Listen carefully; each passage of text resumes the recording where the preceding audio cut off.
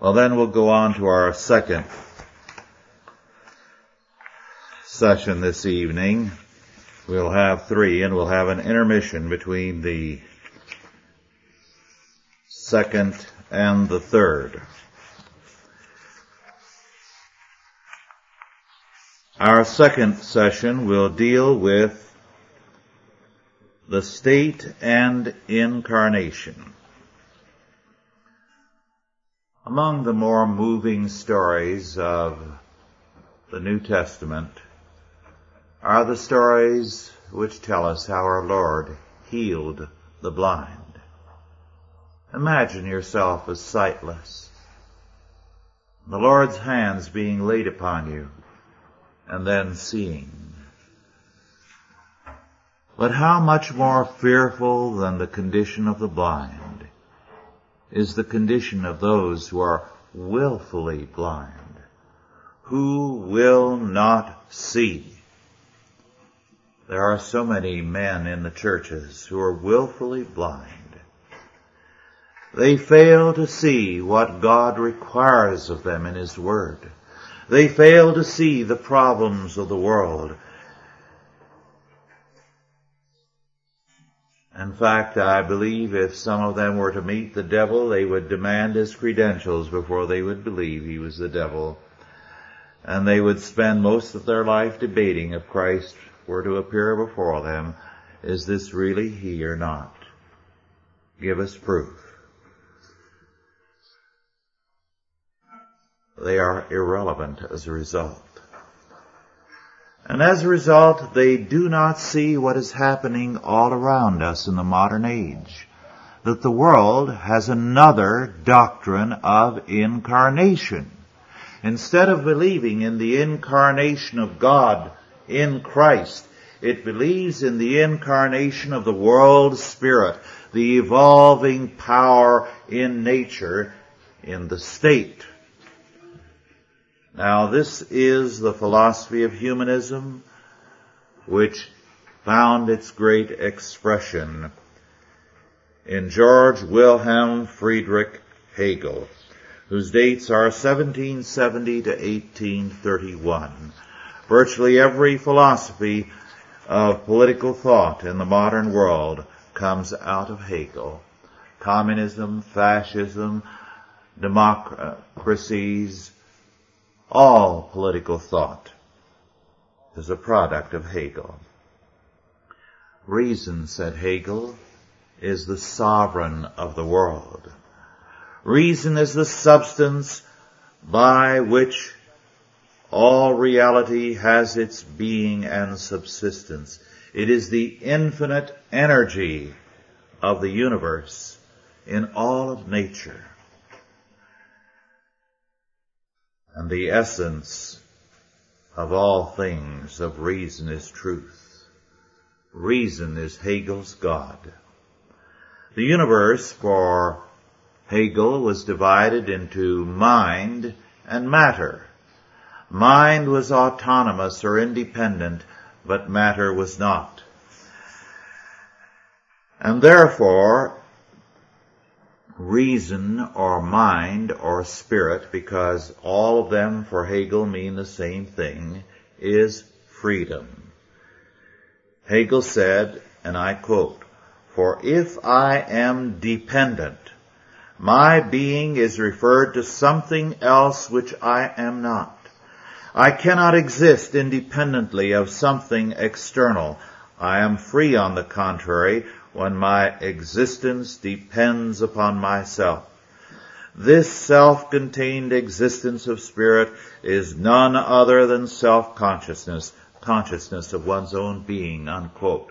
What was Hegel saying? Why, he was expressing in philosophical terms what the tempter said in Genesis 3:5. Ye shall be as God, knowing, determining for yourself what constitutes good and evil. Every man as his own God is independent of the material world, independent of God, independent of others. And so the great word in Hegel's thought is freedom, and also the concept of autonomy. Autonomy means auto, self, nomos, law. The autonomous man of the modern age is his own law.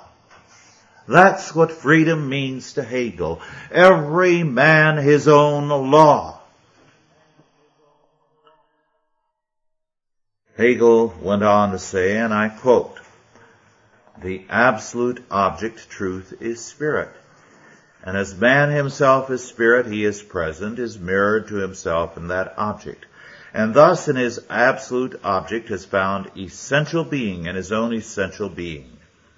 But in order that the objectivity of essential being may be done away with, and spirit be no longer alien to itself, may be with itself, self-harmonized, the naturalness of spirit, that in virtue of which man is a special empirical existence, must be removed, so that the alien element may be destroyed and the reconciliation of spirit be accomplished." Unquote. In other words, the goal is for man to separate himself from anything that will limit his freedom.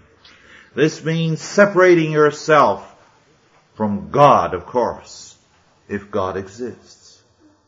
And the Hegelians progressively were to say, no, the Christian God is not real. It means separating yourself from other people, being a free spirit. And hence the word alienation came into being as a concept in the modern world.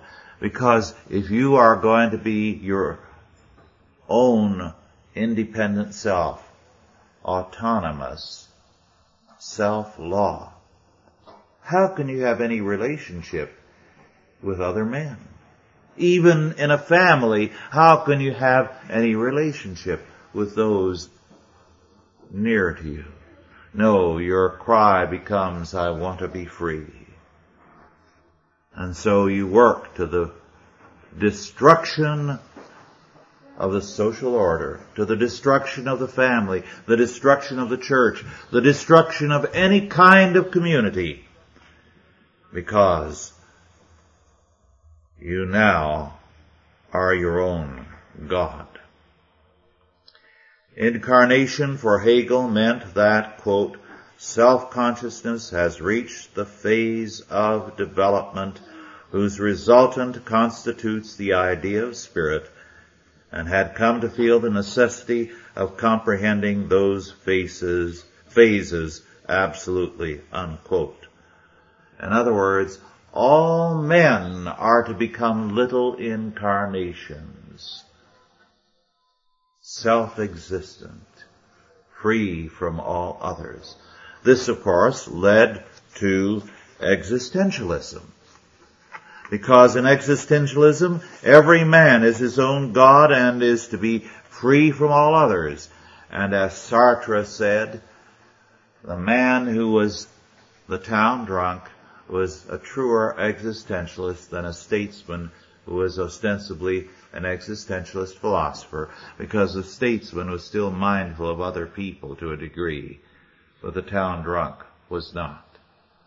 That is true existentialism.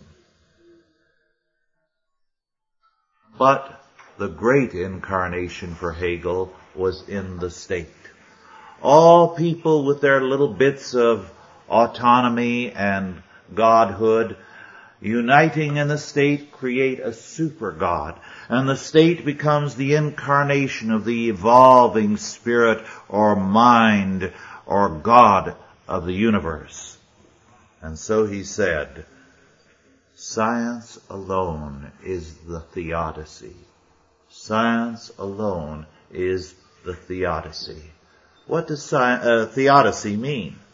It means the thinking whereby we justify the ways of gods to men. And man is a God who finds super godly status in the state. Man is limited in the extent to which he can be a God, but the state has no such limitation. Of man, Hegel said, and I quote, "Man, on the contrary, is God only insofar as he annuls the merely natural and limited in his spirit and elevates himself to God. That is to say, it is obligatory on him who is a partaker of the truth and knows that he himself is a constituent moment of the divine idea to give up his merely natural being, for the natural is the unspiritual," unquote.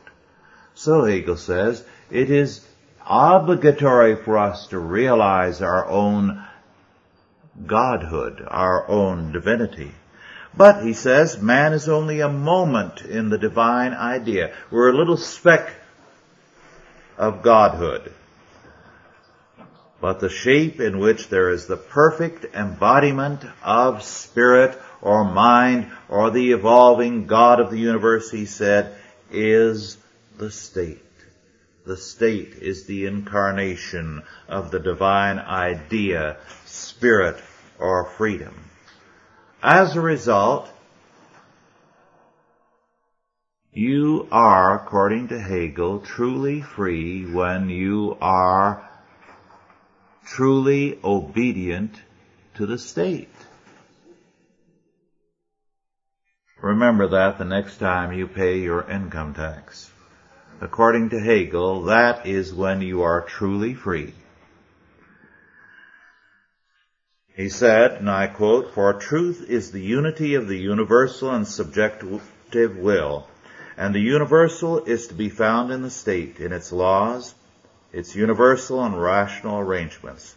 The state is the divine idea as it exists on earth. We have in it, therefore, the object of history in a more definite shape than before, that in which freedom obtains objectivity and lives in the enjoyment of its objectivity. For law is the objectivity of spirit, volition in its true form." Let me stop for a moment there. You see, he is saying the state is the incarnation. It is the objectivity. It is the word of nature becoming flesh. But to continue now with what Hegel says about this incarnation. Only that will which obeys law is free. The law of the state. Only when we obey the will of the state are we free. For it obeys itself.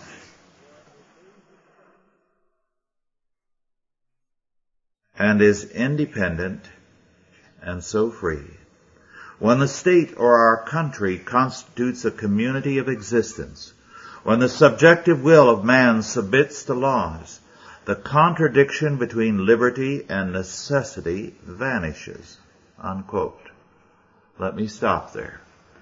We as Christians believe that because God is the Lord, all things are reconciled in Him. Therefore, when God decrees all things by His sovereign decree of predestination, we are both determined by God, and yet we have a freedom because God reconciles all things in Himself. And what is Hegel saying? Why, the state determines us absolutely, and we find our freedom in that.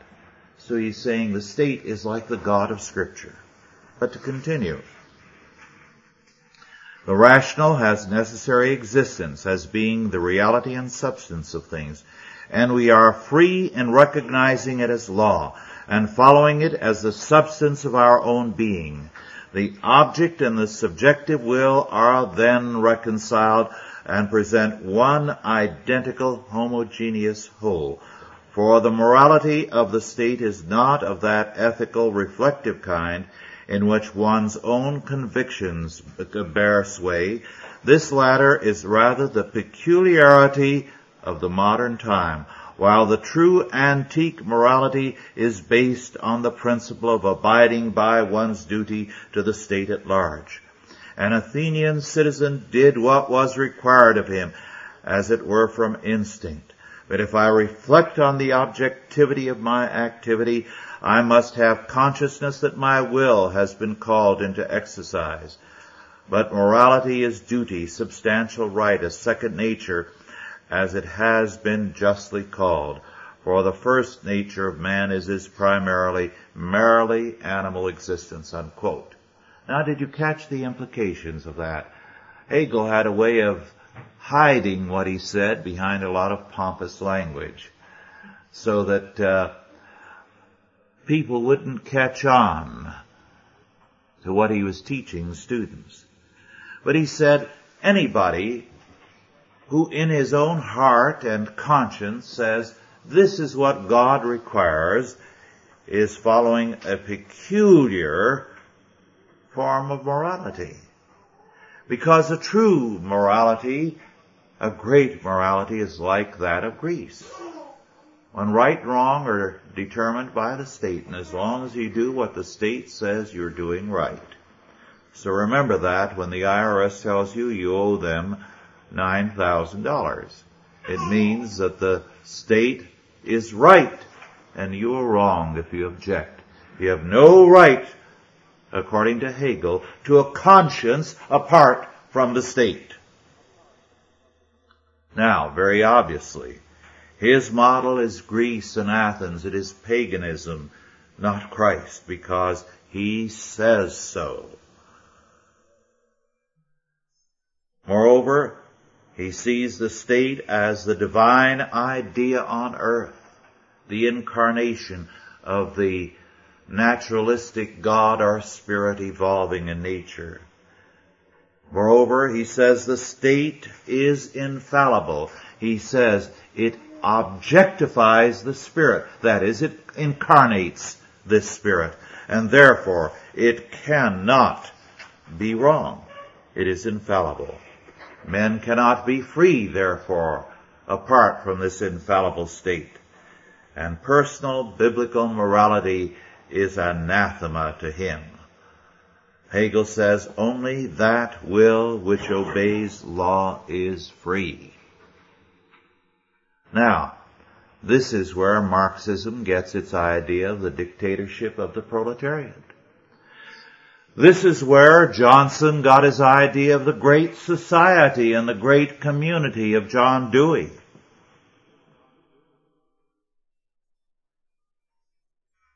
We live and move and have our being in the state, says Hegel. And I quote again, the state is the universal spiritual life to which individuals by birth sustain a relation of confidence and habit, and in which they have their existence and reality, unquote.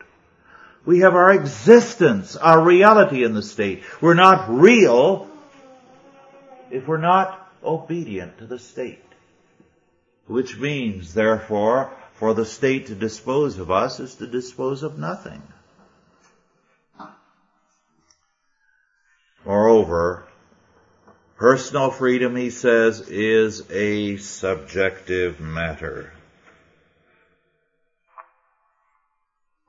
He writes, and I quote, in view of this, substantial objective freedom must be distinguished from subjective freedom. Substantial freedom is the abstract, undeveloped reason implicit in volition, proceeding to develop itself in the state. But in this phase of reason there is still wanting personal insight and will, that is subjective freedom, which is realized only in the individual in his conscience.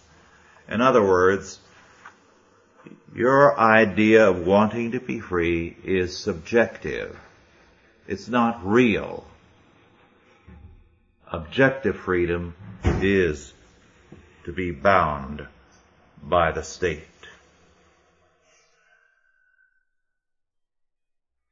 As a result, we see in the trials today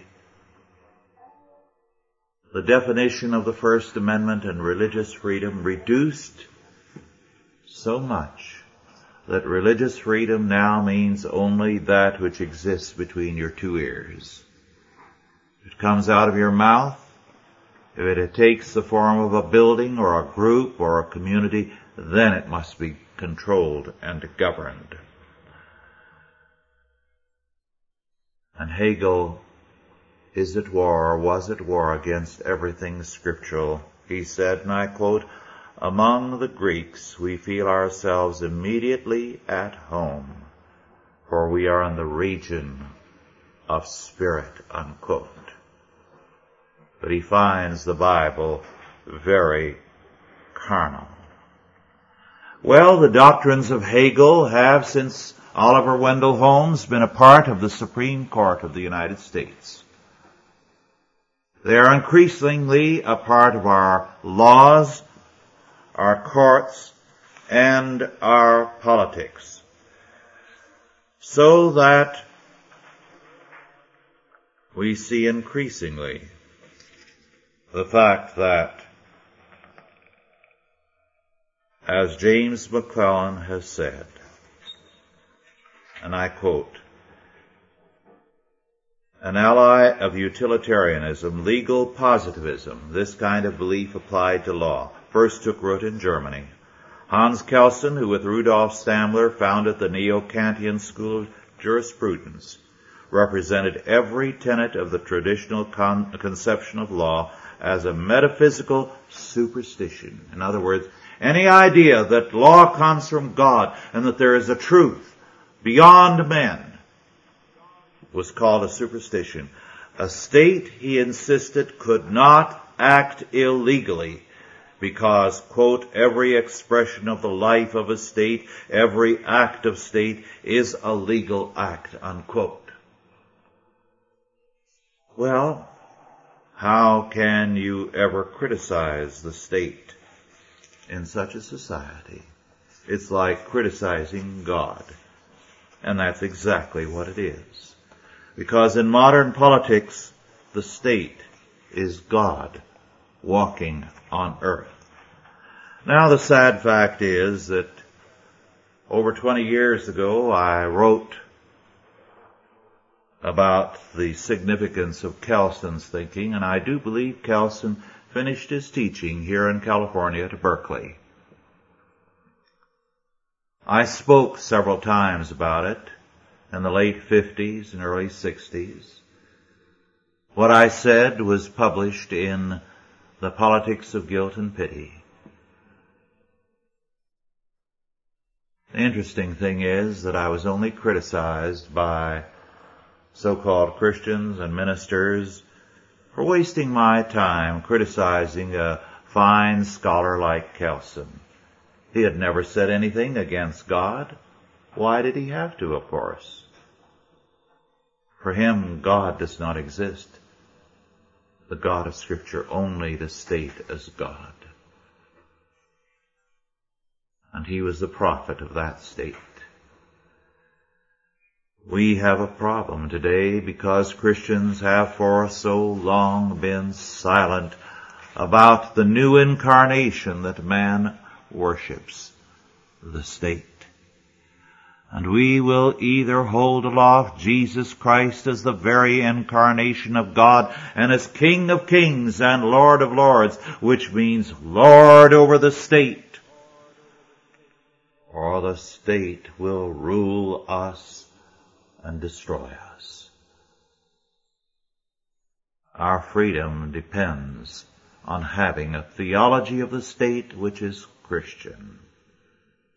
Are there any questions now? Yes.